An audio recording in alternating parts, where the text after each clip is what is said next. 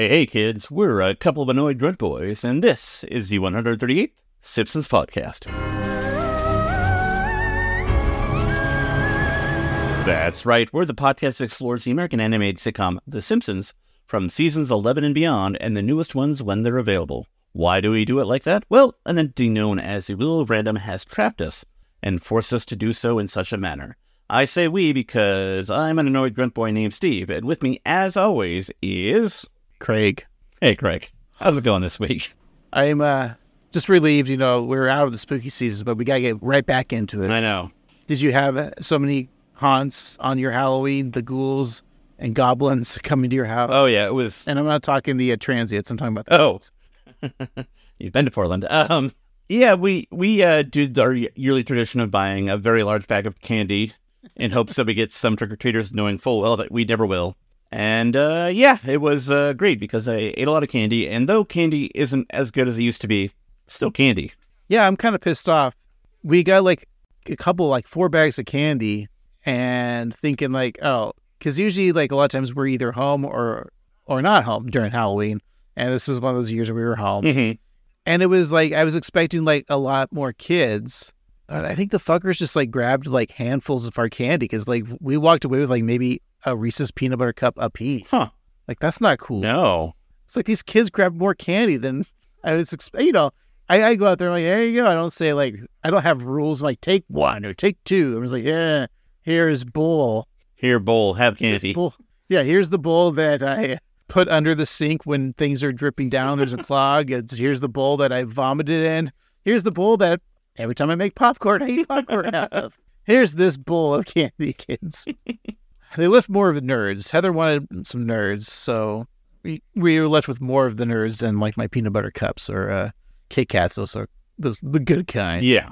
I need to do that. I just need to get the best thing to do is probably to go afterwards, go on November 1st to the store to buy all the candy and save it for a year. But I guess candy expires, so you probably shouldn't be giving out. Probably not giving out year-old candy to when you open an old Reese's and it looks like a dog turd from the 80s, it's all gray. Yeah. You're I probably shouldn't eat this. But I'm glad. How many kids you get? 2? Yeah. Literally probably 2? Oh, no, I didn't. We didn't. I think we got 1. Yeah, we had 5 groups, but they were all they took all of our candy, Steve. Bummer. What a bunch of jerks. Yeah. But we're out of the Halloween season now, Steve, so thank God. Yeah, we're out of the holidays, but it's one treat that I always enjoy is a beer. Me too. Which brings us to our favorite segment, The Simpsons Beer Corner. Now a little beer music to get in the mood.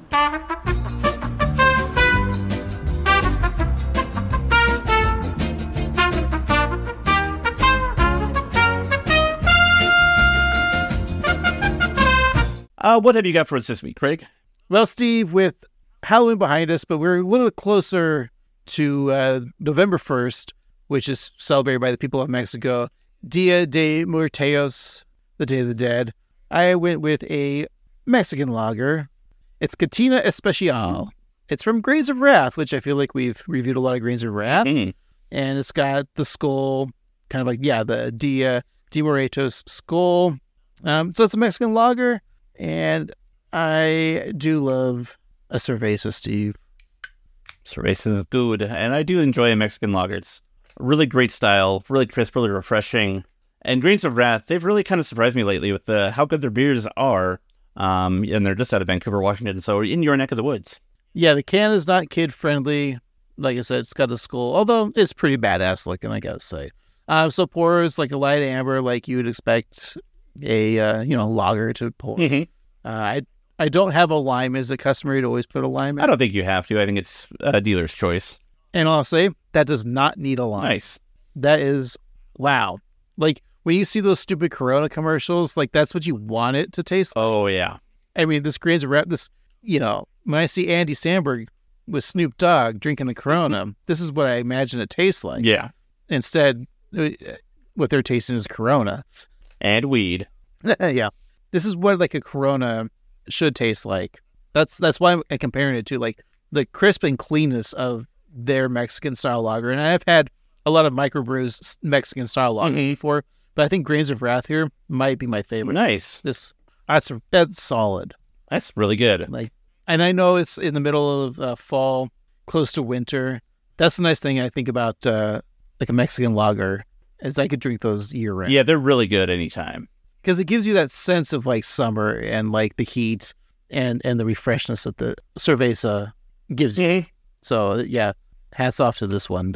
If you guys can find it, Grains of Wrath, Cantina Especial, so good. How about you, Steve? What do you got? Oh, well, Craig, it is, past the holiday season of Halloween, but I figured that since we're hanging out with Treehouse before, there's no reason not to be festive. So I have, from Shipyard Brewing Company, a Smashed Pumpkin. Also, Smashing Pumpkins were on the Homer Blues episode of The Simpsons, so it works. And you're also smiling politely right now. That's right. Speaking of smiling politely, the can is not very kid-friendly, though it does have a picture of a jack-o'-lantern's face with a polite smile. The text reads, Smash Pumpkin begins with Shipyard Smash Pumpkin. The big-bodied beer pours a light copper orange, which it does, with a pleasing aromas of pumpkin, cinnamon, and burnt sugar, balanced with a mild lingering sweetness and a slightly warm, bitter finish. It's a perfect beer for when the temperature starts to drop. It's best drunk at 55 degrees Fahrenheit. It has 20% IBUs, or 20 IBUs, so pretty low on there. Whole wheat and some Willamette's hops. Comes in at 9%. It is very orange in color, but it smells very kind of pumpkin spicy. That's a good smell to have, Steve, during this time of the year. Indeed. And Steve goes for the sip. And he's sipping. And he's sipping. And he's done sipping. Ah, that's good. That's real good. I've had a number of pumpkin beers in my day. All right, number them. 1, 2, Okay. 2, All right. 3, 3. Oh, yeah, hold on a second. I'm writing this down. 4, 5, Okay. 6. No, I said K, like what? Spanish. Oh. I didn't hear what the last one was. Oh, sorry. After 4. 5. Okay, fine. Okay. Seis, which is Spanish for 6. Oh, okay. 7. Lucky number? Yeah, lucky number 11. Okay. 8. Okay. 8. Wait, that's the affinity symbol, but like vertical, right? Yeah, exactly. Yeah, it's a sideways. Yeah. Okay. I know my symbols are for affinity, but not my digits. Makes sense. They're all the numbers. 9. What? Why did you say no in German to me? Sorry. Okay, Steve, I don't care. Give me 9, but let's end this conversation by what's your favorite Bo Derek movie? Oh, it's got to be 10. No, it's not. It's Tommy Boy. Come on. Okay. No, this beer is very nice. A lot of the pumpkin beers that I've had in the past, 1 through 10, they can all be sometimes a little sweet, sometimes a little artificial tasting. This one is nice. It's got a good spice to it. For being 9%, it drinks really smoothly. You know what else has a good spice to it? What's that? Scary, sporty, ginger, of course, Mm-hmm. baby, and a little bit of pot. Yeah, that's some good spice, girls. And don't forget the planet Arrakis. Of course. Dune. Yeah, so Shipyard Brewing, you make a good pumpkin ale, and I think that it sated my need for pumpkin for the year. So, yeah, that'll do it for that. But let's go back in time, all the way back to November 5th, 2023. Craig, what was the number 1 movie in the box office? Well, we're still riding high with those nights at Freddy's. How many nights? Just 5. Okay. And still haven't seen it, even though, Peacock is right there. Mm-hmm. I'll eventually watch it, but that's our review of it. That sounds about right. I agree. I have not seen it. I probably will, maybe. I don't know.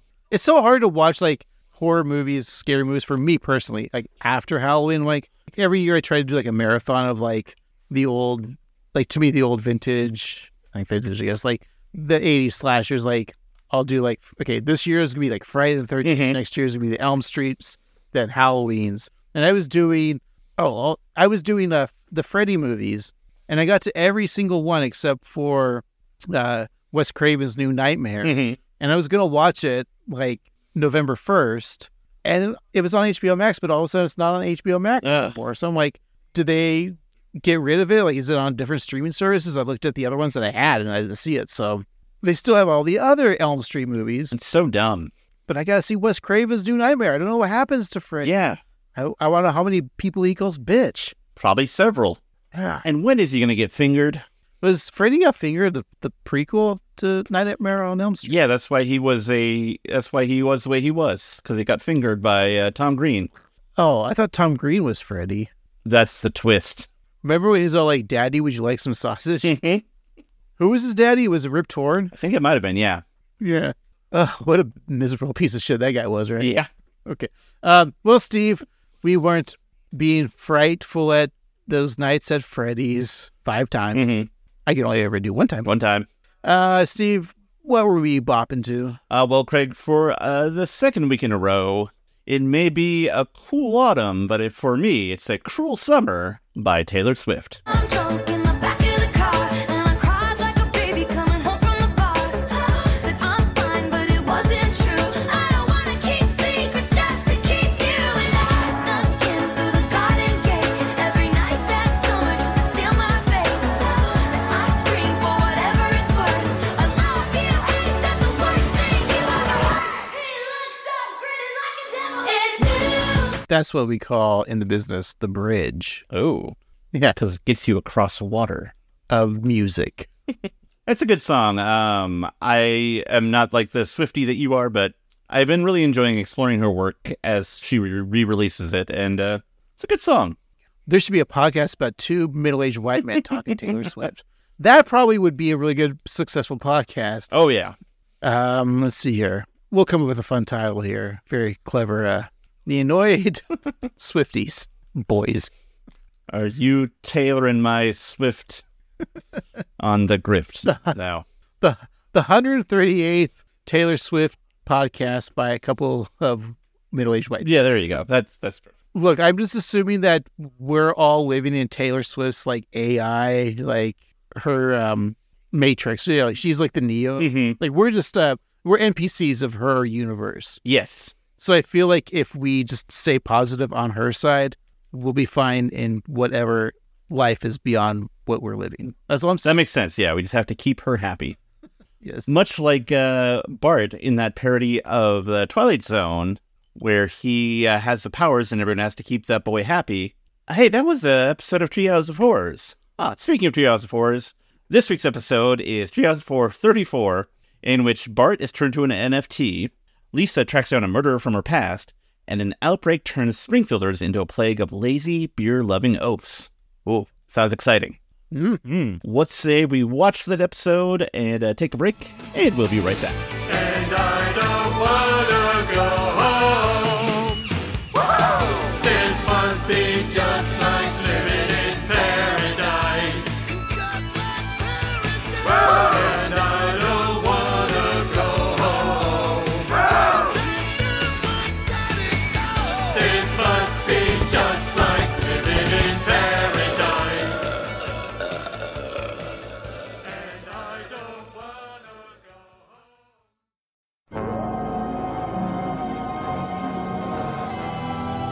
And we're back. Today we're talking about Treehouse of Horror 34, the 5th episode of the 35th season. It originally aired on November 5th, 2023. It is episode 755 in the show's run. Your nerd code is OABF17. It was written by Jeff Westbrook, A guest of The Overlook, Jessica Conrad, Jessica Covenrad, Dan Weber, Dan Weber in a sheet with eye holes, directed by Rob Oliver, Rob Oliver, and your showrunners are Al Jean, AI Gene, Brian Kelly, the man with 2 Brians, and Matt Selman. Stay Puffed Matt Selman Man. Great. Those are a lot of fun. Yeah, and I was also noticing in the fun credits, there's plenty more producers out there, but we're not going to list them all. You can do the work yourself, guys. But I noticed that Matt Groening, I always thought it was Bat Groening, but today it's Splat Groening. Like, has he changed it up every once in a while now? I just assumed Yeah. Bat Groening.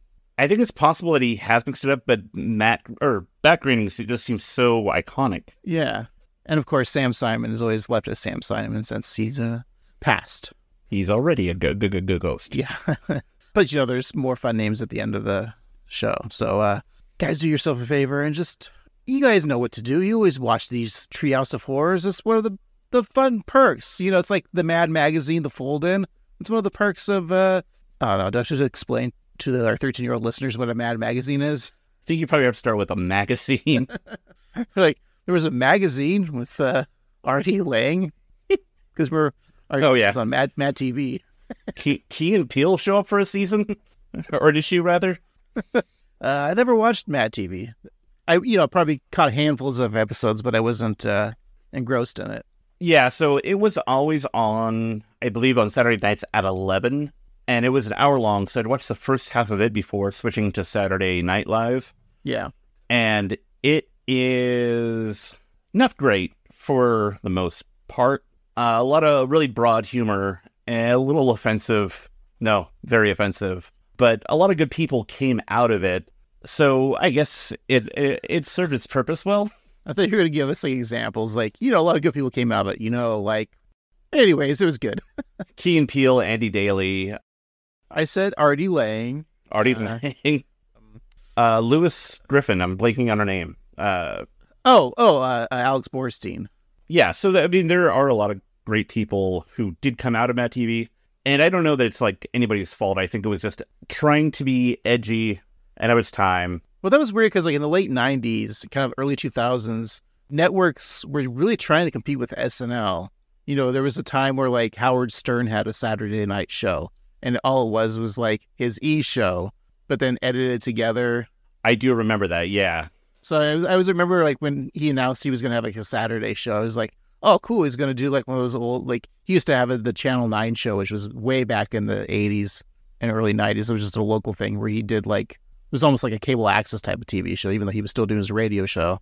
And I thought that Saturday show was going to be something new. He was literally going to go into the studio on a Saturday, but no. Right. I was like, wait, I have the E channel. These are all those clips from the E channel. And then, yeah, of course, Mad TV tried to compete.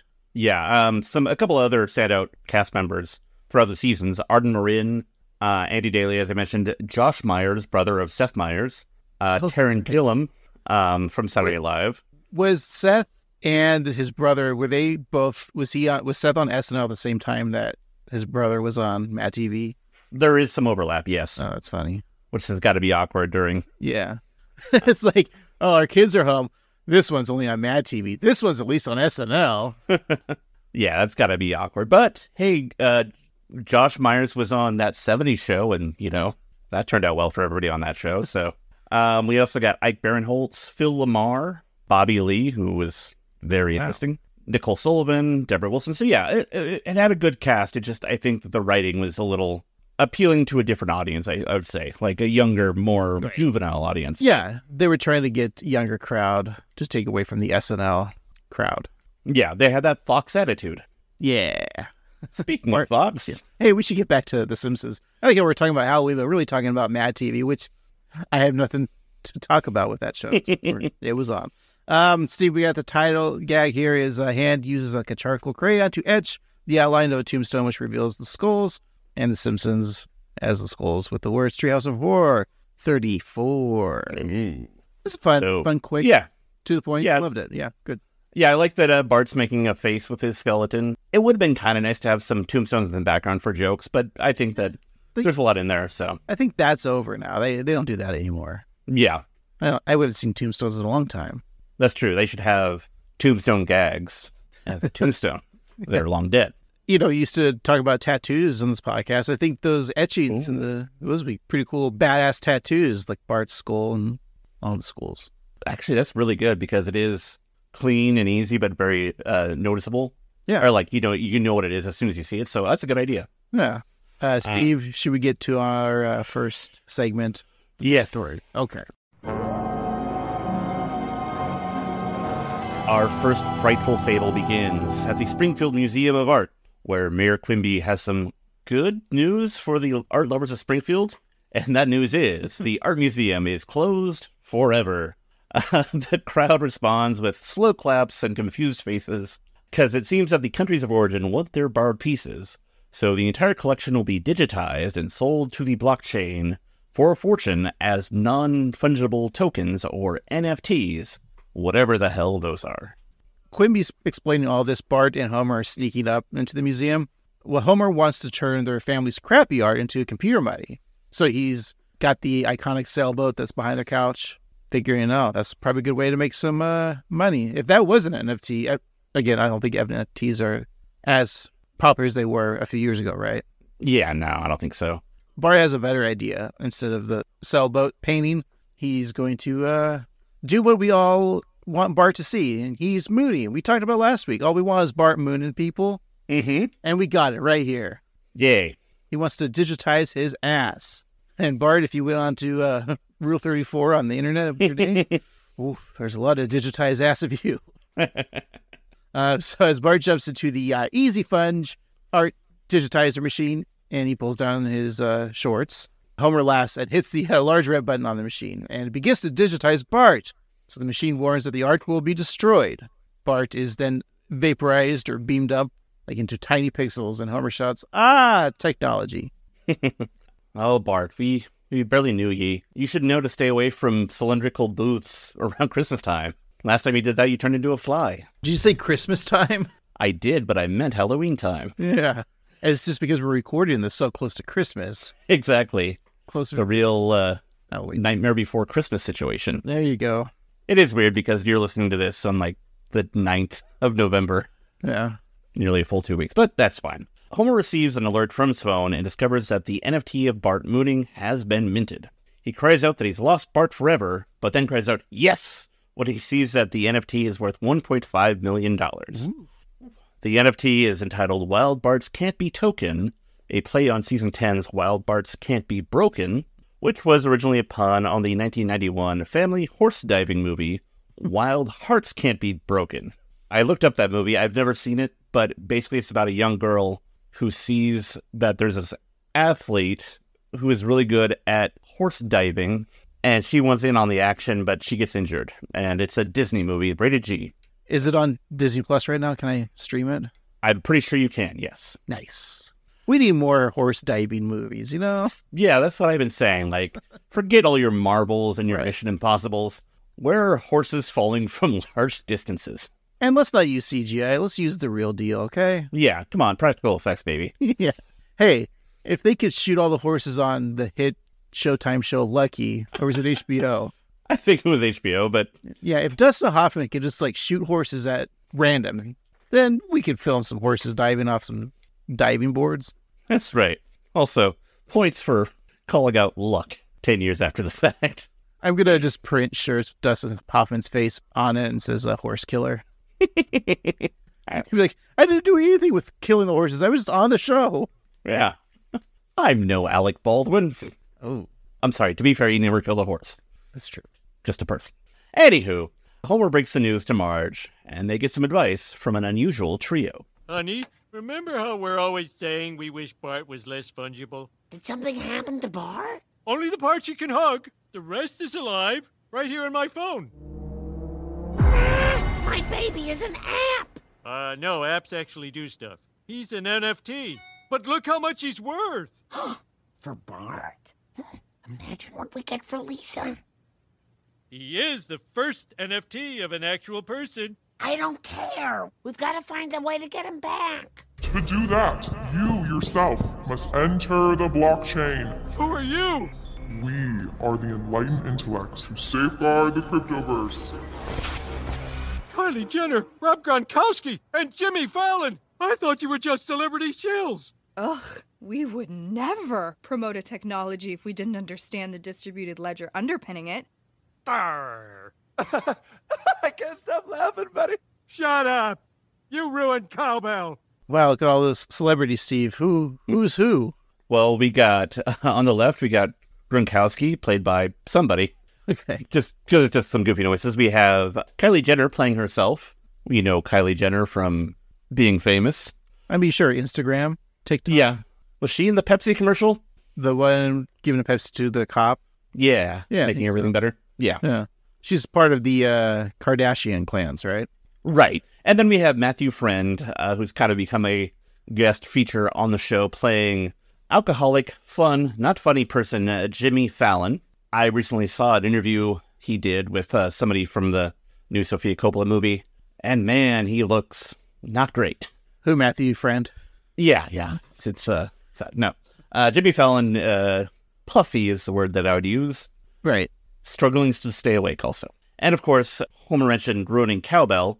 which is a reference to the 2000s SNL sketch More Cowbell, featuring Christopher Walken as music producer Bruce Dickinson looking for that dynamite sound from Blue Oyster Cult. If you recall, this past summer, I went to a Blue Oyster Cult concert. That's right. When they did Don't Fear the Reaper, there was zero cowbell. Disappointing. Yeah, speaking of Jimmy Fallon, during the strike, when the Strike Force 5, all those like late night guys did that podcast together, like the 5 episodes, I listened to it, and it's really funny. You could tell who is the funniest and the smartest in the room listening to those guys. I can imagine.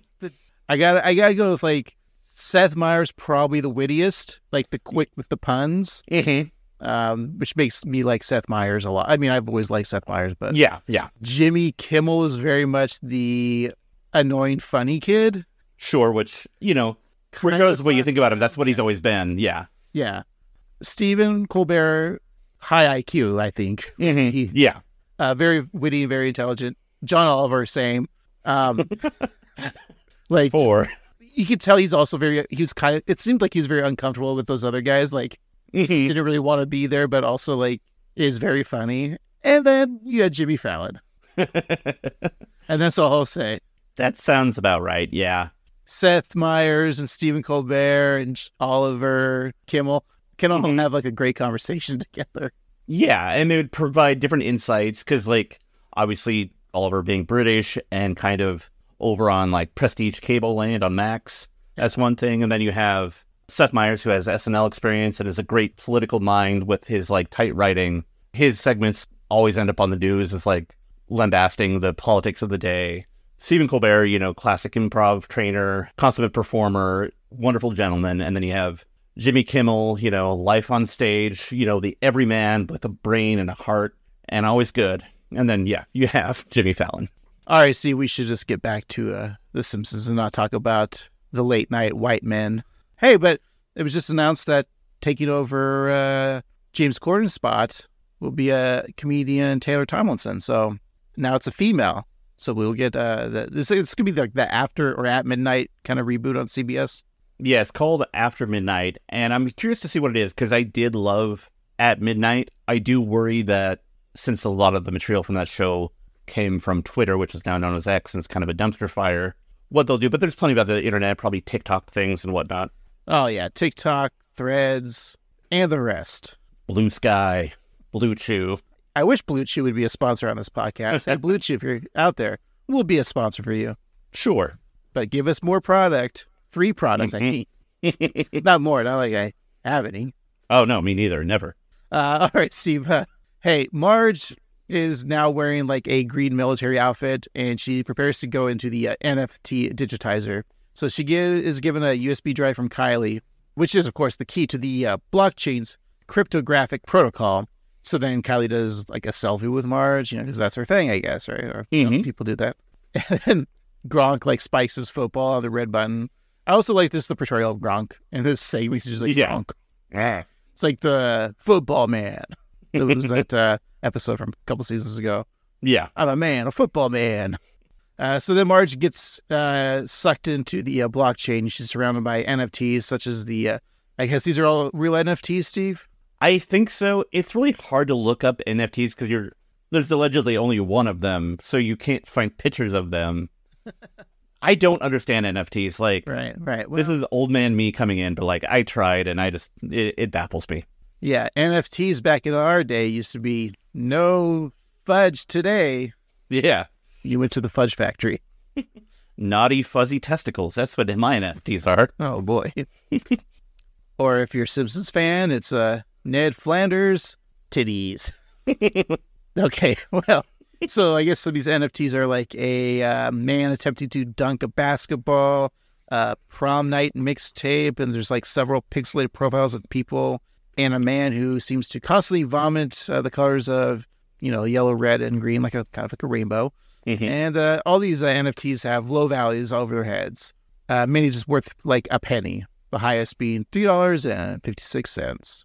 So Marge assesses her surroundings, thinking that she's in the blockchain, but a NFT turtle wearing sunglasses calls her a noob and corrects her. She's actually on the blockchain, And then the camera zooms out to show a long line of train cars speeding forever through the loveless, icy world created by Crypto Bros. This is a nice allusion to the film from a few years back, Snowpiercer, which I think I saw and I think I liked. I get confused. There's Snowpiercer and there's like a show called like Shadowpiercer or something. I thought there were like two snow type of things. What am I thinking of? Well, there is also, I don't know if it still exists, but there is or was a Snowpiercer TV show. Okay. So I'm thinking of show and movie. Got it. Yeah. I didn't see a movie or TV show, obviously, because I would know what I'd be talking about. Basically, the crux of it is it's the end of the world. People are forced to live on a train that is going somewhere, and there's like a class system, and the further up you go, the more wealthy you are. And so in the back, they have to do a lot of manual labor. And the director of Parasite. And it's a allegory for society. Which, yeah.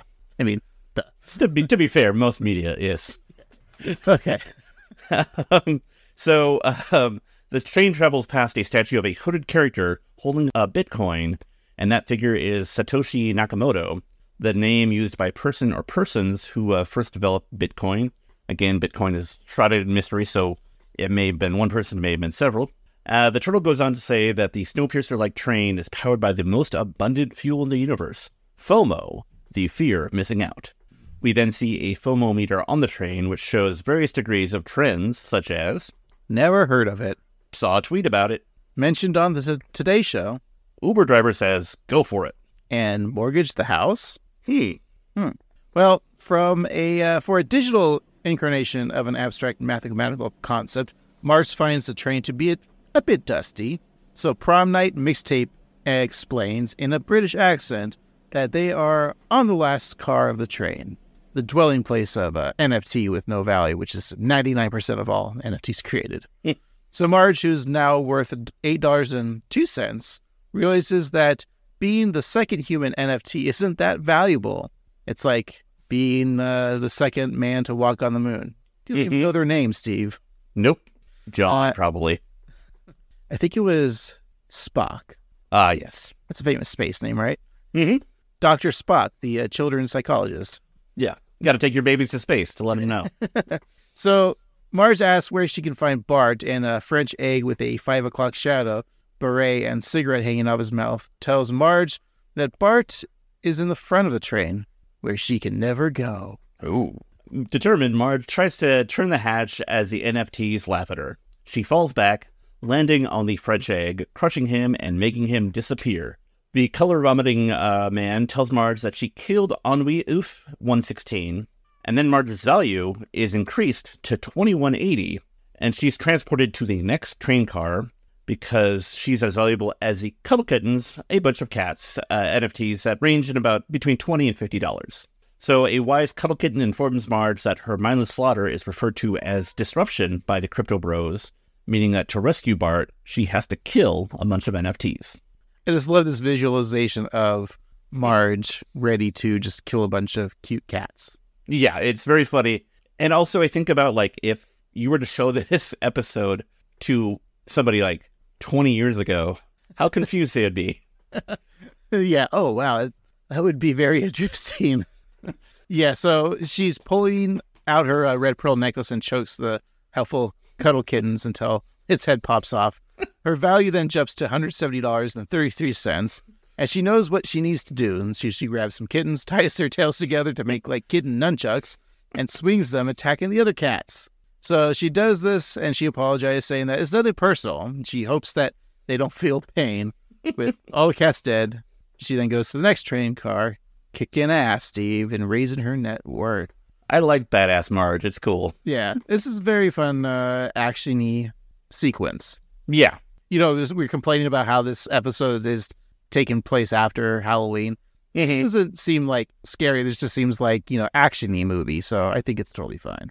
Yeah, and I love the art direction, too, of when it pans out to show the outside of the train, and we get this, like, gray, kind of, like, bleak world. Right. And then back in the train, it's normal Simpsons. It's a nice touch. It is. So Marge progresses from car to car until she faces Itchy and Scratchy, who both have laser eyes. They go to shoot Marge, who is now valued at $123,000, but she jump kicks them and knocks their heads off. She then faces a gold statue of Poochie, who is worth $427,000. So the original dog from hell, no, not Cerberus, attacks Marge with his diamond hands, but Marge uses the hard diamonds to cut a hole in the nearby window, sucking out Poochie along with several other NFTs. Lisa and Homer watch on their laptops as Marge's value grows to nearly $1 million. Lisa worries that everyone is going to want human NFTs, and she is right. I love that the visualization on the train, the animation, everything's just so well shot. Yeah. And then we see in the real, or the Simpsons real world with Lisa just looking just some symbols. Yeah. Beep, beep, beep, beep. Well, Kirk Van Houten arrives at the museum with Milhouse, who was promised by him that he was going to be taken to bumper boats. And how many times have I said, Steve, let's go take you to bumper boats? And I've always taken you to a bar instead. Yeah, I want to go to bumper boats. Look, we drink first, then we go play bumper boats. Fine. All right. So Kirk claims that he still is going to take him to the bumper boats, but then tells Milhouse to have more chocolate milk, which then we see is just Kahlua. And Steve, I got you some chocolate milk. Yum, yum. I'd rather have Kahlua than chocolate. Yeah. Yeah. Tastes like the chocolate milk my dad gave me. Oh, boy. It wasn't actually Kahlua. It was just chocolate milk that was in the back of the refrigerator, just fermented. Mm-hmm. It's really old. It's thick. Ugh. It used to be white milk, too. Oh, no. Oh. Gross. Anyways, the Chief Wiggum shows up saying that no one is putting another child into a scanner. That's very noble of him. Yeah. But then he adds with before he does. Oh. Yeah. So both Clancy and Kirk shove their sons into the machine, and then they are digitized into a Milhouse Rife hybrid known as Ralph House. Ralph House says to Marge, like, kill Ralph House. And she does, but it's, you don't see the damage and the bloodshed, even though it's like green and fake. I kind of wanted to see her bashing kids like skulls in. It would be kind of fun. Yeah. But no. So now her value is $10 million. Whoa. Yeah. So let's hear a fun clip. The front of the train. I made it. Bart, we're getting out of here. Whoa, Mom, what's the rush? Grab yourself a jaded ape and take a load off. You never liked my friends. Mom's almost got Bart out.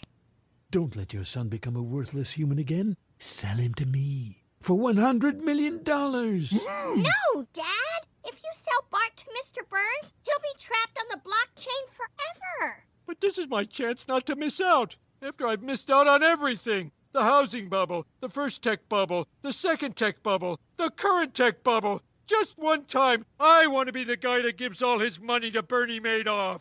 Mom, get out of there. Dad's gonna crack. Don't do it, Homer. No. Although, I mean, it's a Treehouse of Horror. They can do whatever they want. Yeah. And so the ape is a reference to Bored Ape, which is one of the most famous NFTs, I guess. I remember seeing that one. And did someone famous buy that? Yeah, somebody I think famous and shitty, maybe. I don't know. I was gonna say, was it Seth Green? Oh, I think you're right. It was. He's not shitty. Never mind. I think it's because I remember because he does the Stupid Monkey productions, and then of course he gets a Stupid Monkey NFT. Right. And now it's like worthless. Yeah. Yeah, as are most NFTs nowadays. So Marge rushes to get herself and Bart off the block train as Homer fingers hovers over the sell button on his phone. Lisa then discovers that Homer did it. She can't believe it, but he did it. I love this animation too. Mm-hmm. It was actually really tense, like the back and forth between Marge grabbing Bart and then the key, and then you have like it feels like 5 seconds of black. I mean, it's probably only like a second, but still, you're kind of like... There's genuine suspense there. Yeah, it was really well done.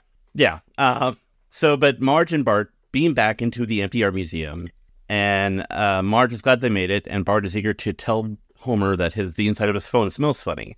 And Lisa tells him what actually happened is that Homer sold himself. He was so afraid of missing out that he tokened his own life. Homer is pleased to be living up on the front of the train, munching on a twerked chicken, which I don't know why, but the twerking chicken really disturbed me because it's basically a chicken shaking its ass, and Homer, takes a piece off. Being a millennial, eating ass. That's right. all while getting a pedicure from the bored ape. The train then comes to a screeching halt as the FOMO is gone. Homer's price, which was at $100 million, plummets to a nickel as a Nyan cat tells Homer that the NFT craze is over. He lets out a loud, annoyed grunt, causing an avalanche, covering the train in snow, and then he romanticizes the joys of train transit. I like how this wrapped up, too, of them even acknowledging, like, NFTs aren't a thing anymore. And, you know, they had a couple years to produce this during the NFT craze, so we can't complain about, oh, they're doing an NFT thing. It's so 2019. So good on them on that. You're right. It really put a bow on that and the, timefulness of it. We're down one segment, Steve. Should we get to the second segment? I can't wait. Our next thrilling tale of terror begins on Thursday, October 7th, 1993. Steve, that's old footage from Season 5's Cape Fear. You know, considered one of the top 10 episodes of The Simpsons, right? Yeah. It's the end of the episode. And you can tell it's from the 90s because, you know, we got the 4:3 aspect ratio, the Snyder cut, the Snyder ratio. And we're going to that fun episode. I love it when they do a callback, right? We're excited. It's, you know, the end of the episode with Sideshow Bob singing from HMS Pinafore. And, you know, Bart gets away with this. So what are they going to do here? I don't know. Yeah. You know, we still see the rest of the family tied up. But then things change a little bit, Steve. We get also the aspect ratio turns into, like, you know, your standard 16:9 ratio that we're used to on our big old TVs these days. 16:9. Nice. But then all of a sudden, as Lisa watches, Sideshow Bob is actually successful and kills Bart, hacking him to bits. You're like, wait a minute, that's not how it happened. There's so much we could talk about that going on in this episode, Steve. Yeah. So Lisa's screaming at the sight of her brother's death, right? And then all of a sudden it goes to 30 years later, which is, I'm looking at my watch. That's now times. Hey. Yeah. Is that episode really 30 years old? Yeah. Gross. And we see our age Lisa Simpson. She's literally playing our age right now, Steve. Yeah. That's crazy. Actually, Craig, to be fair, she's actually younger than us. Oh. Because she's 38. Oh no. Yeah. Oh, well, that's fine. See, we can lie. We can say we're 38 still. Okay, yeah. I'm 29. We're 28. We're still 28. Yeah. So it's 30 years later, Steve. She's teaching a criminal psychology class at Springfield U, which their motto is, I think it's in Latin, Steve. I don't know. I don't speak Latin. Can you? No liquor Latin. Yeah, I don't speak Latin. Yeah, no liquor Latin. Yeah, I don't speak Latin. No liquor Latin. I know you're reading that to me in Latin, but I just want to let you know I don't speak Latin. I'm saying I don't speak Latin. No liquor Latin. Wait a minute. Who's on first? Second base. Oh, boy. Steve, can we just play a clip and not do a bit? Fine. It was only by following my hunch that we found the E-side strangler on the west side of town. Can you explain how you overcame childhood trauma to become the nation's most renowned criminal psychologist? For that story, you'll have to read my book. Officer Muntz. Told you I'd smell you later. Been a long time. Oh, look at us. We thought we were gonna stay young forever. Some of us did. Oh, right, like Bart, because he got murdered. Speaking of gruesome junk, we could use your help on a case. I'm flattered, but I'm the dean of the true crime department. I can't just run off and... The killer left a message, and we think it's for you. I love Nelson just with we thought we all were going to stay young to get young. Oh, yeah, Bart did, because he was murdered. Yeah, your brother. He was killed. Gruesomely. Very funny. Also, I think that Lisa probably had some fun being the Dean of True Crime, since she has her True Crime podcast. Oh, yeah. This must be fun for her, yeah. And by the way, the book that she wrote is Mind of the Mindhunter, A Profile in Profiling by Dr. Professor Lisa Simpson, Ph.D. Wow. Yeah, prestigious. Yeah. Is this going to be then a parody of Mindhunter? It's a parody of a lot of things, actually. Okay. So Lisa and Nelson arrive at the scene of the crime, where someone has written, "Hi, Lisa," in bloody intestines. The door slams shut, and we learn that the title of the story is 8, or EI8 HT. So we have a parody of Silence of the Lambs, Mindhunter, as you mentioned, How to Get Away with Murder, and S7, or 7. So it's a whole melange of things. So as the police work on their forensics, Lisa sees the body of Rod Flanders just brutally cut in half at the waist and left divided on his bed with the words, "Rod is the first," written in blood on the wall above him. Just really gruesome. This whole segment is very bloody. Yeah. And I'm here for it, Steve. Me too. Well, despite the fact that Rod grew up to be shockingly foul-mouthed prop comedian with the tour trunk full of attitude, he didn't deserve this. That was just very funny. He grew up to be a foul-mouthed prop comedian. And there's a really good payoff later in the episode from that. I thought was great. So Nelson tells Lisa that only in a super traumatized profiler like her can figure out what happened. So Lisa examines her surroundings and discovers that the killer had some fun playing tic-tac-toe with the victim's blood and finding time to play some solitaire, putting a red king on a red queen. Hey? Just throwing the rules out the window, Steve. So after impressing Nelson with noticing the victim had a moment where they walked into a room and forgot why, Lisa warns that there will be others. Oh. I'm excited to see who dies next. Yes. Jimbo pops his head into the crime scene to inform Officer Muntz that there was, in fact, another murder. So on the wall, written in blood, are the words, Montague Prince is the first, and it's Martin Prince, and he's been turned into kind of a bloody makeshift clock with his hands pointing to the times, and his heart, which is hanging by entrails out of his body, is acting as the pendulum. And then they're like, we got another one, and another one. So we got a body with no skin on it, and behind him on a clothesline is the skin suit, and next to that is a sheet that says, Dermot Spuckler is the first. And Dermot has no junk. It's true. Poor Dermot. Oh. Unless the murderer, cut off their genitalia and kept it as a trophy? Maybe. Or makeshift sex toy, I don't know. So I was kind of wondering why it didn't say Martin Prince is the first, it said Montaigne. And that is a reference to Michel de Montaigne, philosopher from the French Renaissance. And so he kind of made philosophy popular as a literary genre. He's kind of considered the first man of humanity because he kind of wrote about how people's experiences speak to one's philosophy. And so he's kind of the first modern man. So there you go. Lisa's smart. Why would you say Lisa's smart? Because she solved the crime. Oh, like the murderer's smart, as you're saying. Yes, yeah. Sorry. Okay. Oof. Well, he dodged a knife there. So there's another killing, and then another murder takes place in the kitchen, where the familiar bloody calling cards reads, Sherry is the first. So a gory and elaborate Rube Goldberg device was created, and Lisa knows the one person deranged enough to offer insight of the string of murders. I think we should find out in this clip. The severed hand opens the fridge, which tugs on that strip of sinew, turning over the eyeball cup, which rolls down the spine, startles the cat, which leaps onto the butter dish seesaw, and sends the other eyeball flying, turning on the coffee maker. Even I can't get inside a mind this deranged. There's only one person who can. Little Lisa Simpson. You really made something of yourself after I made mincemeat of your brother. Come to thank me. No. Rude. I don't have time for your games, Bob. I'm working on a... Yes, a case so confounding you're actually willing to seek my help.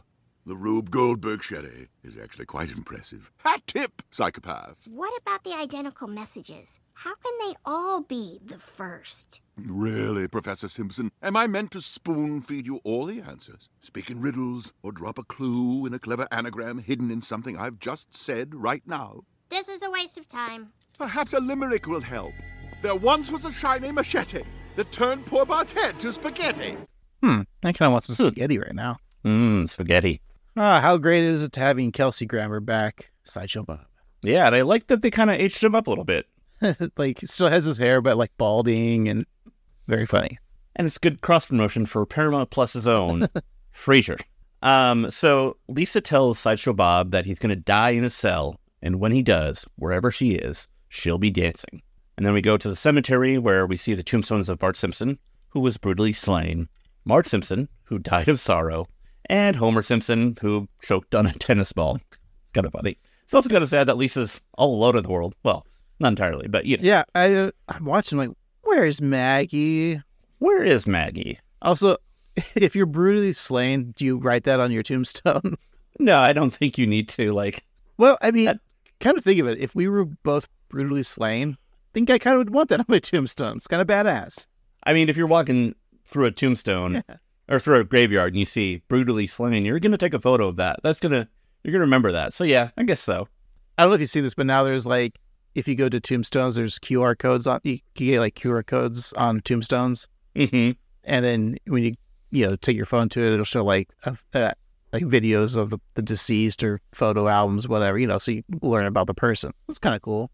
Yeah. I'm just wondering like how many people are going to like Rickroll people. So, or how, like, if like hackers hack into it and then just it goes to like hardcore porn.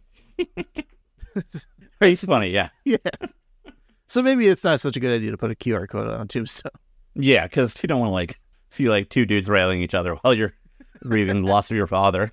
Well, I mean, I think you'd kind of be curious to go around the tombstones and like if there's QR codes and it scans it, you can learn about the person. Like, but I want to learn about like the old people, like the people that died in like 1812. Yeah. I don't know why they were to be a QR code. This is what we need to use AI for. Is the QR code makes a video of a person who died in like say 1856 of them like living their lives as AI assumes that it is. I love it. There you go. Or so it'll Rickroll. So if you see like an old dude from the 18th century, he'll be doing the Rick Astley music video. All right, it's all ragtimey. So a funeral is held for beloved wife and creepy sister Sherry McElberry. Nelson asked her twin sister Terry if anybody would want to hurt her sister, but Terry states that everyone loved her big sis. But Lisa's confused since they were twins, but Terry explains that Sherry was born first before claiming Sherry's husband as her own. Lisa then has what one might consider a somewhat obvious revelation. Sherry is the first. Rod Flanders, Dermot Spuckler, all firstborns. That's the pattern. And Bob said something about an anagram taking us to the killer's lair. Oh, that's it. And then we get to a very funny visual gag. They arrive at Anagram Spooky Abandoned Slaughterhouse. That was very funny. Yeah. The anagram. I really liked that one good. Yeah. It's funny because my nerd brain was like, okay, ready to solve something. Yeah. And there's nothing to solve. It's just anagrams. Yeah. Anyways, Nelson and Lisa enter the empty warehouse full of dangling meat hooks, and Nelson goes to investigate a sound, telling Lisa to wait behind. So as he walks around, Nelson asks, "Hey, meat hooks, hook much meat?" It's kind of scaring me, Steve. Because as he laughs to himself, he goes, "Ha," but can't get the other ha out because a meat hook impales him through the back of the head, just like jutting out of his mouth. Very gross, very graphic. Very graphic. So Lisa, meanwhile, opens door after door looking for Nelson. Just then, a drop of blood drips from a glove. She looks up to find Nelson's bloodied body hanging by several hooks. She screams in terror and walks into a room, shutting the door behind her. She looks around and discovers that the killer's lair looks exactly like her childhood bedroom, complete with a Lisa Frank calendar from 1993 with October 7th circled. But how? She then sees a monitor and hopes that the killer is on the security footage. She rewinds the video to make a shocking discovery. What is it? She killed Nelson. But how, Steve? No. Oh, I thought you knew. So the police arrive and they arrest her, but Lisa swears she can't be the killer as she turned her trauma into healing. Oprah even said so. So back at the Springfield Maximum Security Prison, which you now can rent out for corporate events, Sideshow Bob in this clip is apologizing for his behavior at dinner when a familiar-looking guard is locking him up. I'm sorry for the imbroglio, but if the chef de cuisine insists on calling it Taco Tuesdays, he can't very well serve flout us and expect us not to make a fuss. Hello, Bob. How did you get in here? Well, I knew if I killed enough people in the most gruesome possible ways, they'd send me to your prison. But to get into your cell, I had a little help. Lisa, the killer. I never thought you had it in you. The Lisa you knew? Didn't. But I'm another story. Oh, really? Split personalities? Trope alert! Call the first thought police! Professor Lisa had no idea she was my accomplice. But she's gone now. She was my last victim. Or rather, second to last. The penultimate. Spooky, Steve. Very spooky indeed. I mean, would you be pissed off if it was someone said we're having Taco Tuesday and you have flautas instead? I mean, I love flautas, so I wouldn't be mad. First of all, they're easier to eat, because tacos can be a little messy. Yeah. And flautas are nicely packed, and, I mean, you are in prison after all.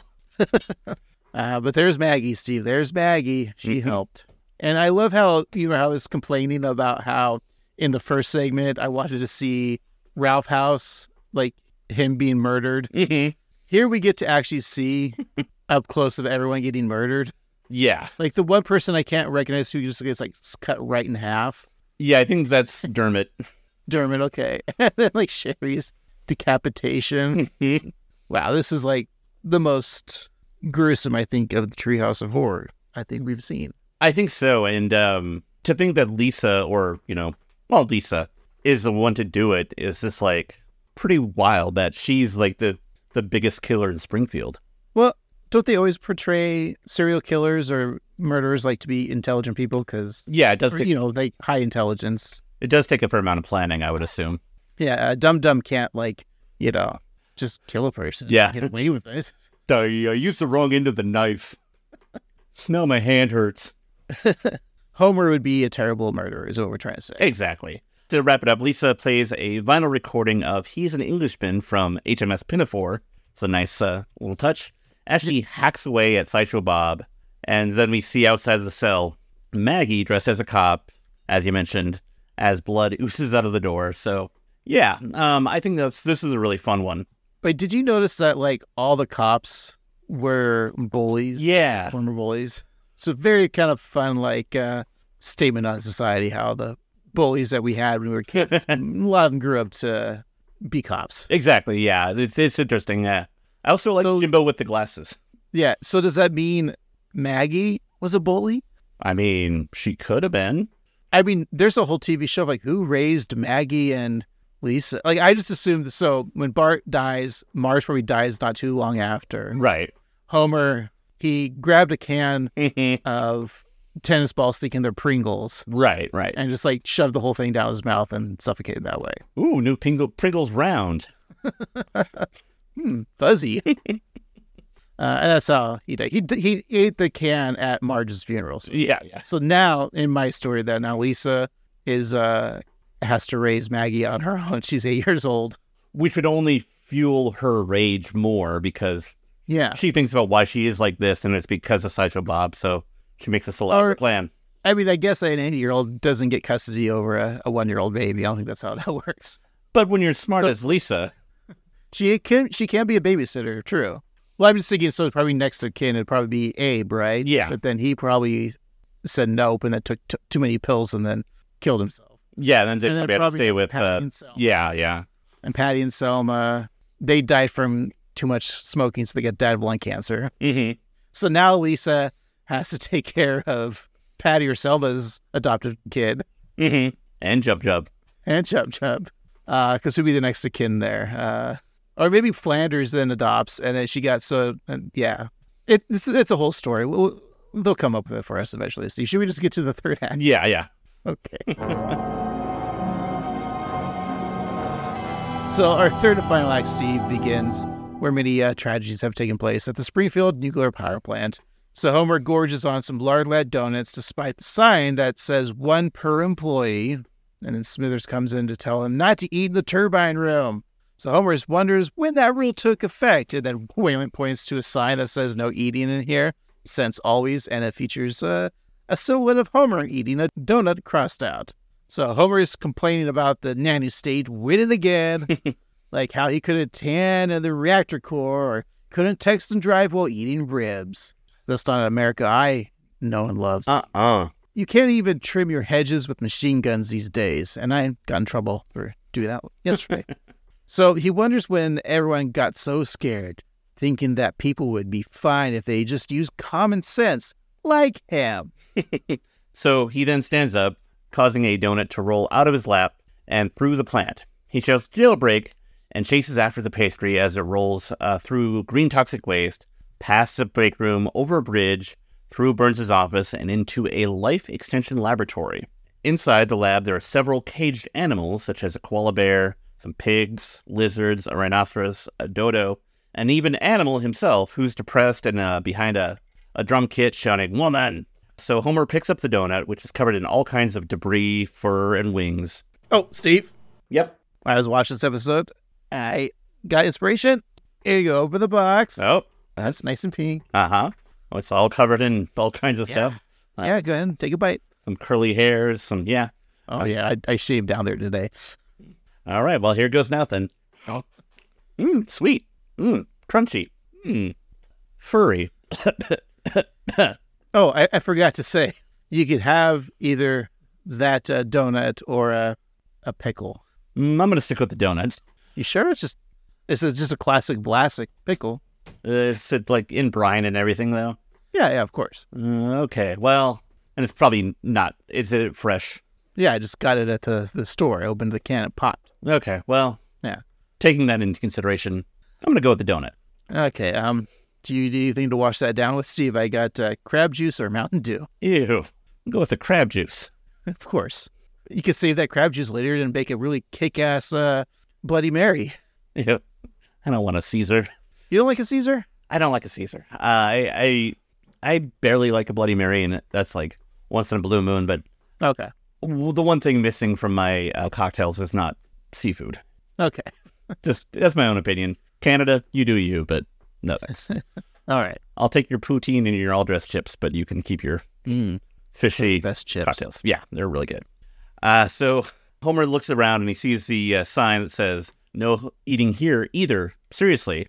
But he tallies the score as Homer 1, Nanny State 0, and munches on the donut. So as expected, later that evening, when Homer's in bed, he's being interrupted by stomach pains. His belly is glowing green, and he tosses and turns. He blames the stupid radioactive garbage donut for mutating his DNA while he sleeps. So the following morning, he finds that his, or Ned's, morning paper is missing, and later in this clip we're going to play, Ned isn't feeling well either. Hey, who stole my Flanders' newspaper? Sorry about that, Homerino, but I whited out the crossword after I did it, so you could enjoy it too. Better from the chimney than the furnace, am I right?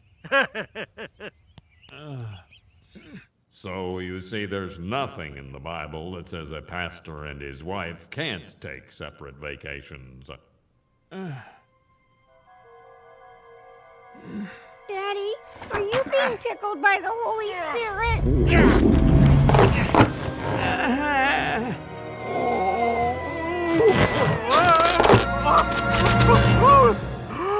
I've been neighborinoed into home diddly Homer. Oh, and why am I in church when football is on? I like in the beginning when Homer said stoled, not stole. That's great.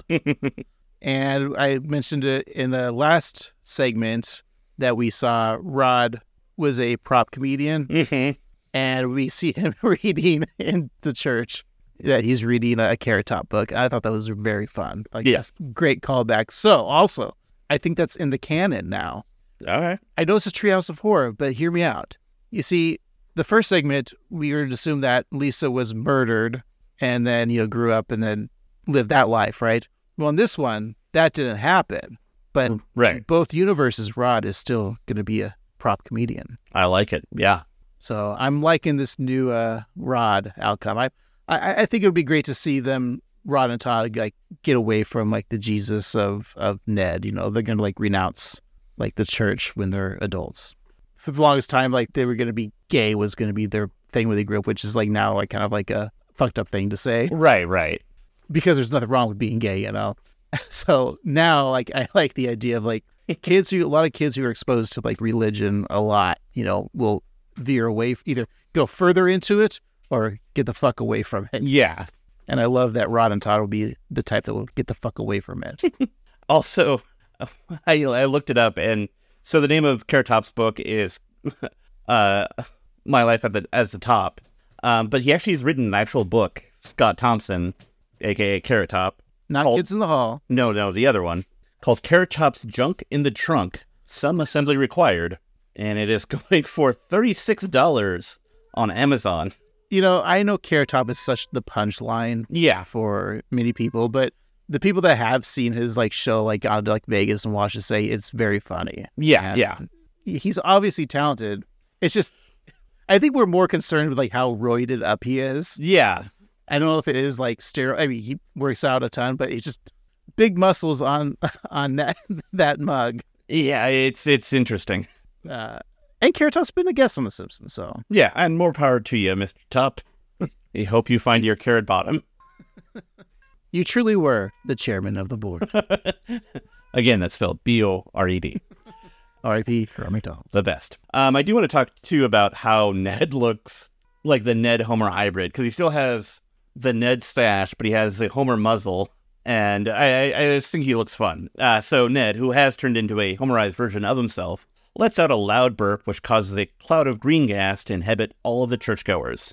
As the service ends, people leave, burping and turning into Homer versions of themselves. We have Helen Lovejoy stating, "Kiss my ass, churchos."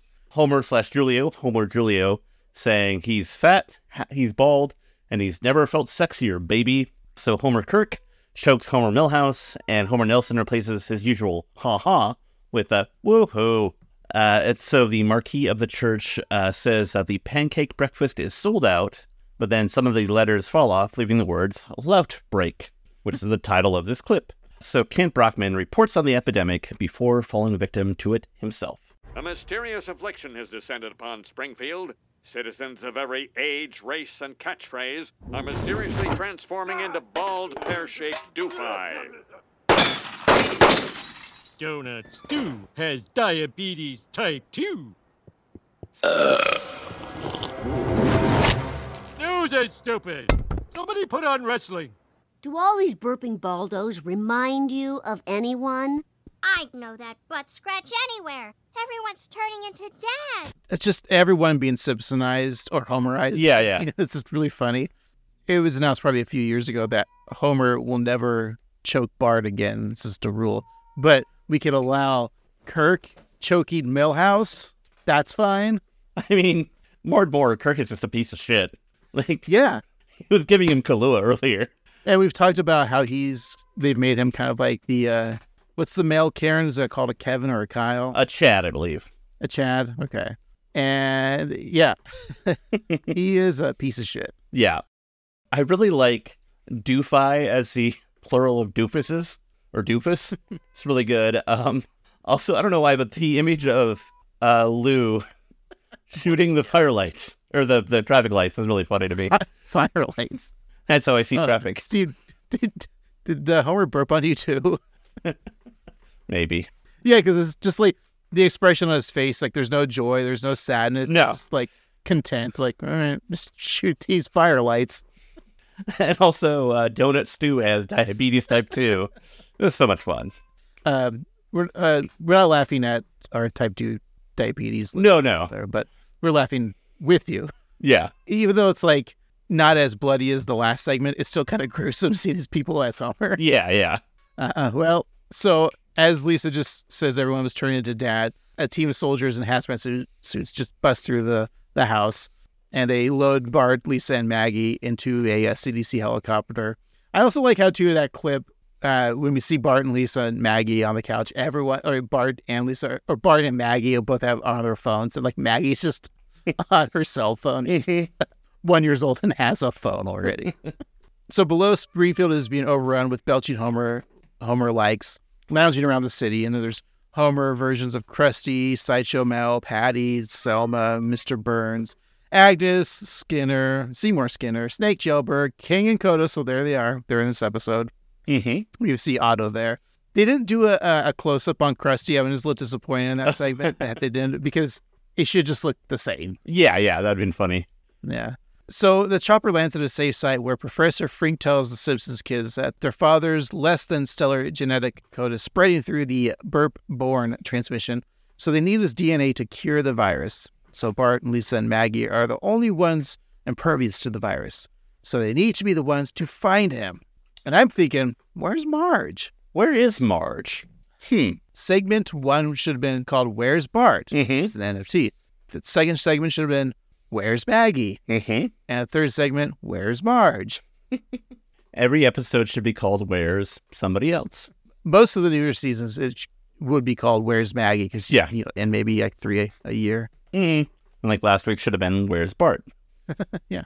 So speaking of Bart, he thinks for a moment and then figures that since it's 11:30 in the morning, Homer must be at Moe's. They enter the tavern, which is full of Homerized versions of Springfield's various residents. We got everybody in there. And Lisa asks Moe if he's seen her father, but the bartender, who's wearing his own hazmat suit made of gardening gloves, some plastic wrap, and duct tape. Do you think that's also what he was wearing during COVID? Oh, for sure, yeah. I ain't wearing a mask, but if I gotta, this is what I'll wear. No, it was probably like, the beginning when they talked about the pandemic, how like some people were wearing masks, and it was like masks won't do anything, you have to wear gloves. He was probably like in that phase. Yeah. And then once we found out, it was like, oh, you should just wear masks. He was like, I'm not going to do that. He was probably a face shield guy. No, he just didn't do any of that. That's true, yeah. He's wasn't going to let the government tell him what to do. The nanny state, Steve. That's right. Fran Drescher taking over SAG-AFTRA. So there's just hundreds of silly versions of Homer, which is the greatest thing that's ever happened to Moe because he's never made so much money. And then he serves Santa-style Homer, which is really cute and sad. A dog bowl full of duff. Also, Steve, here you go. Dog bowl full of duff. Well, Lisa notes that her real father wasn't at the bowling alley, the candy store, nor was he mocking the hippos at the zoo. So the Homer version of Groundskeeper Willie walks by tossing an empty bucket of Ray's House of Beaks chicken, where they fry the bucket. So Bart picks up the bucket, realizing that Homer had some of that chicken the previous night. And when that happens, where does Homer go the following day? Why, where we all men would go. Men's room of Sudsy Car Wash. But why? Is this really the most convenient bathroom for your father? It's the closest one Mom will let him use. Dad, we need you to save the world. Yeah. Can you believe some idiot left his perfectly good back scratcher in there? Look, it goes, the way down. What? Now, if you'll just board the Frinkemacopter. We're not calling it that. And then we'll pop your DNA into the Frinktabulizer. We're not calling it that. Oh, for cliving, chiving nice, and everything will go back to the way it was. Wait, hold on. Why would I want that? Finally, everyone thinks the way I do. Nobody's making up stupid rules about bicycle helmets or where you can smoke cigars. Want to drive without a seatbelt? FaceTime while jaywalking? Enjoy a sugary soda? Go ahead, you're not hurting anyone. It's a utopia. No, a me-topia. Yes, well, you don't really want everyone to be like you. Earth-shattering reveal! I like how when he's like, get to the Frinkcopter, the pilot's like, we're not calling it that. Yeah. Great, out of the blue. But Steve, what was that earth-shattering reveal of the kid screaming? Well, Frink opens up the back of a van to show Marge, bald and Homer-shaped, with his trademark muzzle. She's sitting on a couch, surrounded by empty pizza boxes, laughing like Homer, wondering when the insurance company commercials got so funny. Frink tells Homer that cooperating with him is the only way to get Marge back to normal. And Homer tells Marge that she's never looked more beautiful. And they kiss. And so Homer tells his lookalike spouse that when they get home, he wants to bump muzzles. So Frink then pleads with Homer. Please, if we don't have some competent people left to run things, society will collapse. Coders to run the internet that feeds you the latest misinformation. Pilots to fly the planes you need to be restrained on. I mean, a world without experts. Does speaker ever shut up? Good one, me Marge. well, you leave me no choice. I'm calling in a nuclear airstrike to obliterate all the Homerized Springfielders, including, very sadly, the touring company of Kinky Boots. Obliterating in 3, 2... Hey, you know what you need? A nice, relaxing scratch on the back. No! Oh, a lifetime of study and education down the... Oivik, this must be just like living in paradise. And that was Freak turned it into Homer Frink. Mm-hmm. I like Homer Marge calling him Beaker. Yeah. So that's 2 Muppets references in this episode. It is, yeah.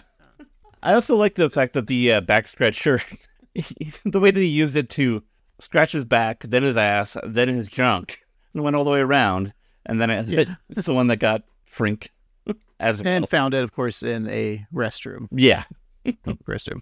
That's fun. Yeah, just the portrayal of Homer Marge, like, when did insurance commercials get so funny? Mm-hmm. Insurance commercials are the worst. And Marge would be the type that think they're funny. Like, she probably thinks Flo's like the funniest. I just don't need my insurance to be funny.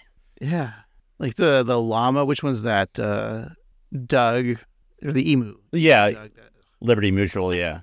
Yeah, like they're taking the Geico route because Geico has like 5 different spokespeople. Right, because they also have Phil Lamar doing the voice and the attractive actor who can't say Liberty Bibbity or whatever. Yeah. There's just too many mascots and Insurance companies.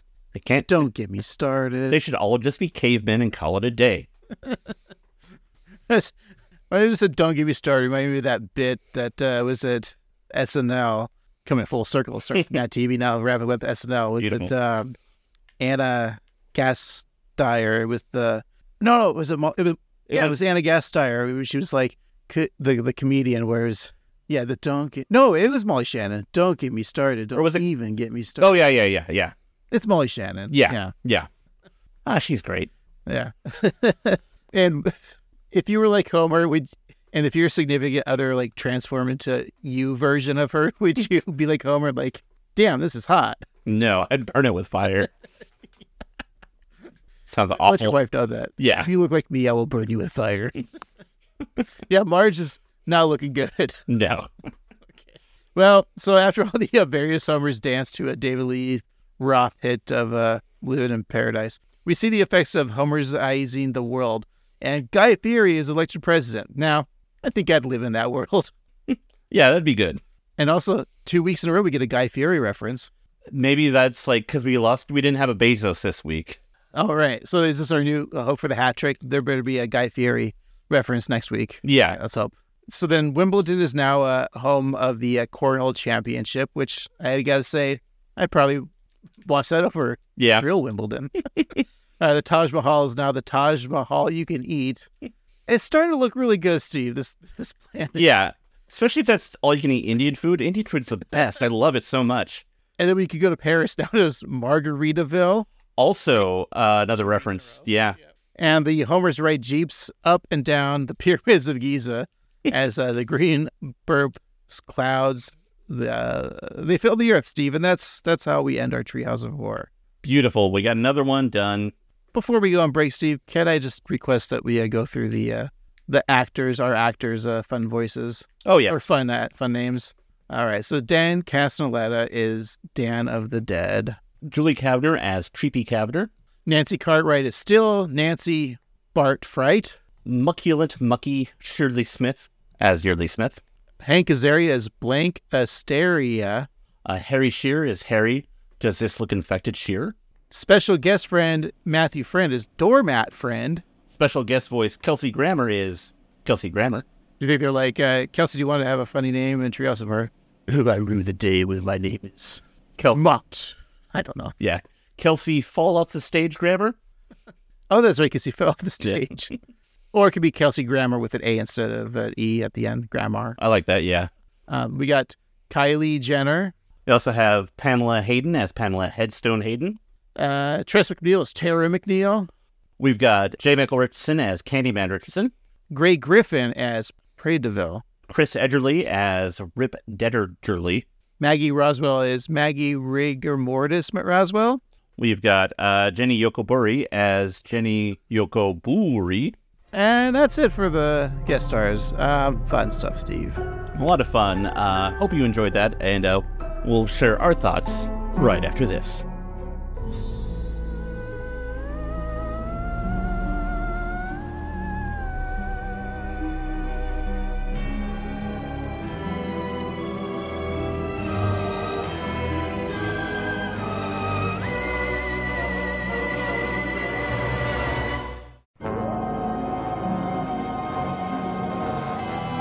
Alrighty, Craig, we're back. Let's finish up our discussion of Treehouse of Horror 34. We'll talk about the things that scared us, the things that spooked us, and the things that made us laugh. And we'll find out what we're watching next week. But before we do all of that, let's exchange some gifts, some trick-or-treats, if you will. So, Craig, I wanted to get you something special that kind of related to this episode. So, I got you an NFT of Carrot Top turned into Homer. More like Homer Top. Exactly. And let me check my Robinhood app, and it seems like it's worth 4 cents at the moment. So, wow. One of the more valuable NFTs at the moment. Well, I gave you like lots of gifts during the episode. It's true, yeah. You still expect a gift from me. Steve, what I would give you is the corpse of Dermot Spunkler. Oh, I thought you were going to say Mulrooney. No, he's still alive. Okay. As of this recording, yeah. You get the Dermot Spunkler skin suit. Ah, nice. I can can finally feel like my penis is bigger.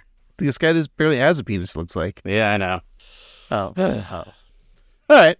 That's very sweet of you, Craig. I appreciate it. Looking at this episode, what segments worked for you, which didn't? And if you had to rank them, what order would you put them in? I thought the very first segment with NFTs, I just loved the and the Snowpiercer like parody, and I just loved like the action and the animation was great. It was also Marge being the star of a Treehouse of Horror was really fun. But then we saw the second one, which was the parody of Silence of the Lambs and Mind of a Murder. What was that called? Mindhunter. Mindhunter, yeah. And many other things. And I was like, oh no, this is gruesome and bloody and fun. And then we got to the third segment, which at first you're just thinking, oh, okay, everyone turns into Homer. And then it became very visually funny. Man, this is tough. Like, they were all just so solid, like one after the other. I think I'd have to, I think the way it was presented was perfect. Because I feel like reverse the order, it's 3, 2, 1. Maybe 2, 3, 1, but I think God, that Mindhunter was so good in Sideshow Bob. That probably was my favorite. Then the Homer one, and then the first one. I just think there's just the fun and creative ideas to come up with, like, as a writer, like, of like what the Homers, and like as an animator too, like how fun it would be to draw what Flanders looks like as Homer, Reverend Lovejoy, or Dr. Hibbert. This seems like a lot of fun. The little laughing out loud moments, like I loved when in the second segment when Nelson was, "Oh right, your brother was murdered," like just blatantly saying that was great, and seeing like all the bullies be cops, and like Shauna was also a cop. Homer's dumbness throughout the last segment, and of course Kelsey Grammer coming back. It was all fun, yeah. But I think second segment, third segment, and then the first segment. How about you, Steve? I was a little concerned when they were starting the NFT one that, like you said, it was going to be kind of like trying to be in the moment of the zeitgeist, and I think where they went with it was a lot of fun. And then in previous Simpsons and in previous Treehouse of Horrors and other Simpsons episodes, we've seen like a world of different Homers and kind of like clones of himself, or like we see like old Tracy Ullman Homer. I was kind of, when I heard when I kind of learned the premise of the third story, I worried that like that was going to be kind of tired and stale. But then watching the whole episode as a complete anthology, I think that every one of the stories works so well together because they're all so unique. I think Marge being like such a kick-ass hero on the train, and I think that world is really interesting, and just having like the crypto people like Jimmy Fallon and Kylie Jenner and Gronk, because they've all like shilled for NFTs. That's really fun. And I think that the way they handled it was really well, and encapsulating the fleeting nature of NFTs, I think that's pretty good. And then the third story, seeing everybody turn into Homer, and also the message about like living in a nanny state and how that's actually, might be kind of a good thing to have rules and regulations. isn't so, Yeah. I think that's a really fun thing, and But also, the world that turned into the Homer world. kind of nice. A lot more fun. Yeah. But it is kind of funny. But to say, oh, would it be better if we were all just like drones? All had a single like hive mind. I mean, that shows like a communist type of like socialism. When you put it that way, it sounds kind of nice. Yeah. I think that was a lot of fun. It worked really well. I think that Dan got a chance to flex his voice muscles really well, and I think the animators had a great time with encapsulating characters who were Homer but not Homer, and still kept to their core. And I think that was really well done. I haven't mentioned the second vignette yet, and that's just because I loved it so damn much. I loved Lisa playing the Jodie Foster role in Silence of the Lambs. I think Mindhunter is a brilliant show, and I think that they captured that well. I also love Nelson as a disaffected cop who is impressed by Lisa's work and is kind of uncouth about how her brother died so ruthlessly. Yes. I love incorporating the old episode so seamlessly. Oh, yeah. And I think Kelsey Grammer did great, but really just Lisa doing that. And the reveal, even though like the plot about the firstborn children being the victims, you solved it. But sometimes I think like when you have a whodunit, if you make it kind of easy to solve, it gets the audience into it. And that kind of worked for me. And just, because we're all dum-dums. Exactly. And just the sheer gore of that episode is so fun and so vicious. Like just the way that like Rod Flanders was just splayed out and the way that elaborate device just killed Sherry. And just, it's so creatively awful in such a wonderful way. I loved it. In general, it's just a great episode. But if I had to rank them, I'd say kind of like you, I'd say basically the same that you did. Number 2 is my number 1. Loudbreak's my number 2. And NFT is the third, but no slouch by any means. I think it was a really solid, fun episode with a premise that I didn't think going into it I was going to enjoy. So a really good showing this year. So was it worth the wait, Steve? We had to wait a whole week after Halloween to enjoy this? I think maybe, yeah. I still don't fully understand why they did that when they could have made it the 4th episode of the season, but... Was it baseball? Could be baseball. Baseball, Ray, baseball. That was me trying to do... I shouldn't be trying to do a James Earl Jones impersonation anyway, so... As him, in Field of Dreams.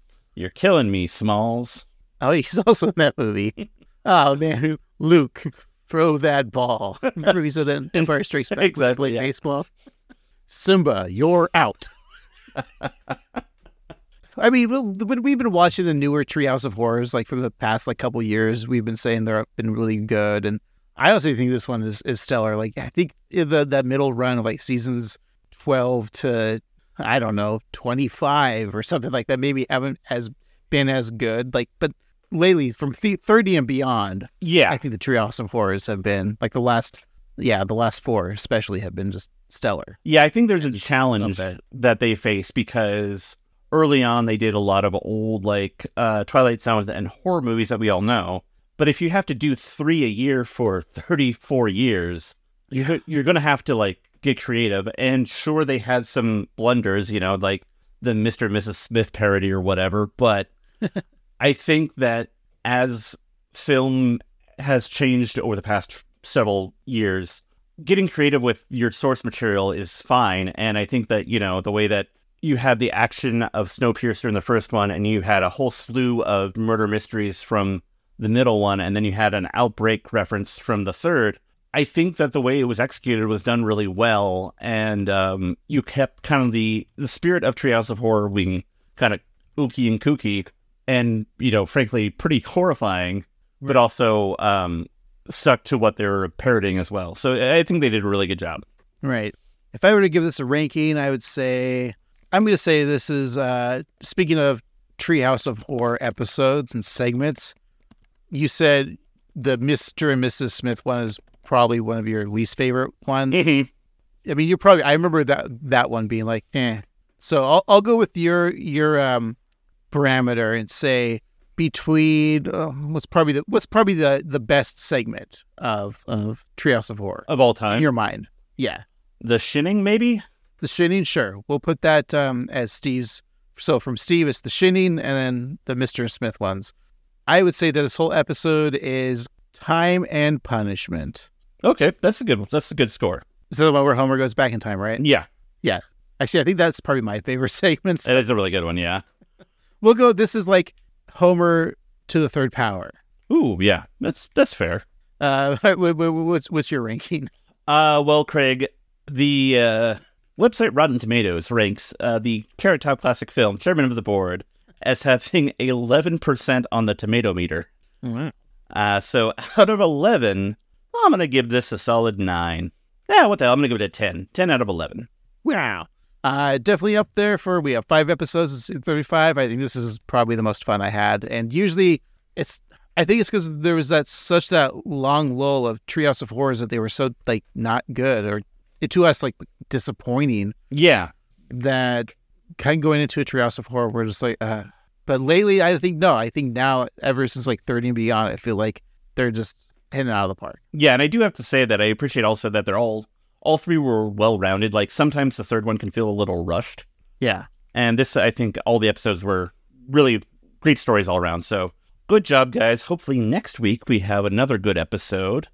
We've got another new one. Craig, what do you think the title of that is? Oh, the title. Well, we had Treehouse of Horror. I don't think they'll do a Thanksgiving of Horror. They'll just do something middle of the road. I think of books. Oh, look.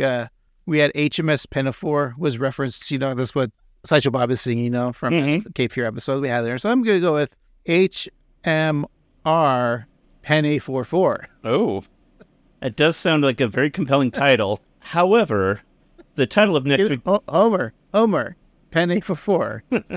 It's like a whole RDRR thing. Yeah. The episode's just Homer ordering 4 orders of penne at a restaurant. Yeah. That's the episode. I mean, I would watch that. It sounds interesting. But no, the title of next week's episode it's called Iron Marge. Marge gets a new job selling weapons of mass destruction to countries, the highest bidder. And so she's like over in the Middle East, somewhere east. We won't say it's the Middle East, but we know it's over there. Yeah. And she's with a bunch of like troops selling arms, like showing off like her new war equipment.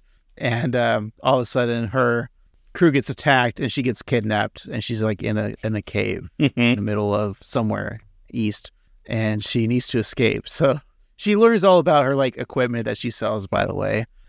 So she learns that all the weapons that destroyed her people and injured her, because like her heart's like gone now. Like she's like living through like technology some other guy like helped put into her. It's like a pacemaker type of thing, right? So she learns that she builds like a suit and she escapes, this whole prison she's in, this cave prison, with like a suit of armor. And she finally gets back home, and the first thing she wants to do is eat a Burger King, and so she does. And she has a press conference, and then she's back, and she's like, I don't want to do this anymore. I don't want to sell armed goods to anybody. But she still likes this concept with this iron suit, so she keeps building it. And then meanwhile, Homer is persuading her to not like leave the business of selling arms. But she gets like a newer suit, that's more sleek in design. She likes to listen to AC/DC a lot now. Lisa, now named Pepper, which is kind of weird if you think about it. Yeah. Anyways, she fights Homer, who has his own Iron Man costume. Iron March costume at the end, and she wins. And then Peter Griffin from Family Guy shows up at the end credits and says, "Hey, March, ever heard of the Animation Domination Avengers?" And then it says, to be continued in the Marvel Animation Domination.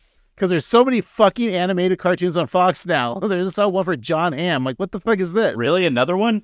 Yes. Jesus. Because there's now that other Dan Harmon one that's on to Crapopolis. Anyways, that's the episode. You're very close. Okay. So... Steve was like, I don't have to watch Iron Man. I know. When Marge's heart is broken by a bad birthday present, you mentioned, her heart being broken. Yeah. Like Tony Stark's. Lisa, who's that? Bart and Lisa must dig into their mom's past to show that they really know her. Meanwhile, Homer becomes a neighborhood fearmonger. So you read this description from like Wiki. Was this the English Wiki from the UK? Because this is digging into their mom's past, MUM? Yeah, I think so. All right. And Homer enjoys a pint at his local public house after having some fish and chips and some mushy peas. That sounds pretty good, actually. It does. All right. Steve, I have some great information for you. Yeah? Remember how last season, I think it was last season, Sarah Wiggum was like a more rounded character, and she's now played by Megan Mullally? Yeah. Oh, she back again. Oh, boy, we get some Sarah. I love it. I enjoy some Wiggum, and I enjoy the folks who listen to us. Thank you so much for doing so. If you want to reach out to us, you can contact us on the socials like Instagram or YouTube at 138simpsons. And you can always email us at 138simpsons@gmail.com, or you can go through the show's notes to leave us a voicemail.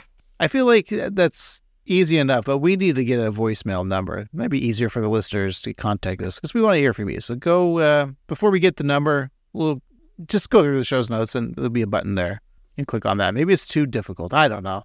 We'll check it out, but you can check out if you want to get some cool swag.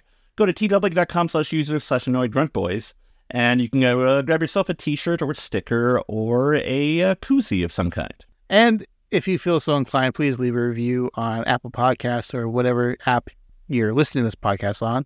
5 stars or the equivalent. You don't have to write a real review. You can just write your favorite way Lisa murders people. Yeah, I like that. Thank you so much for listening again. For this week, I've been an annoyed grunt boy named Steve. And I have been annoyed grunt boy, Craig. And remember, I'm bald, I'm fat, and I'm sexy as I've ever been. Shut up. You ruined Cowbell.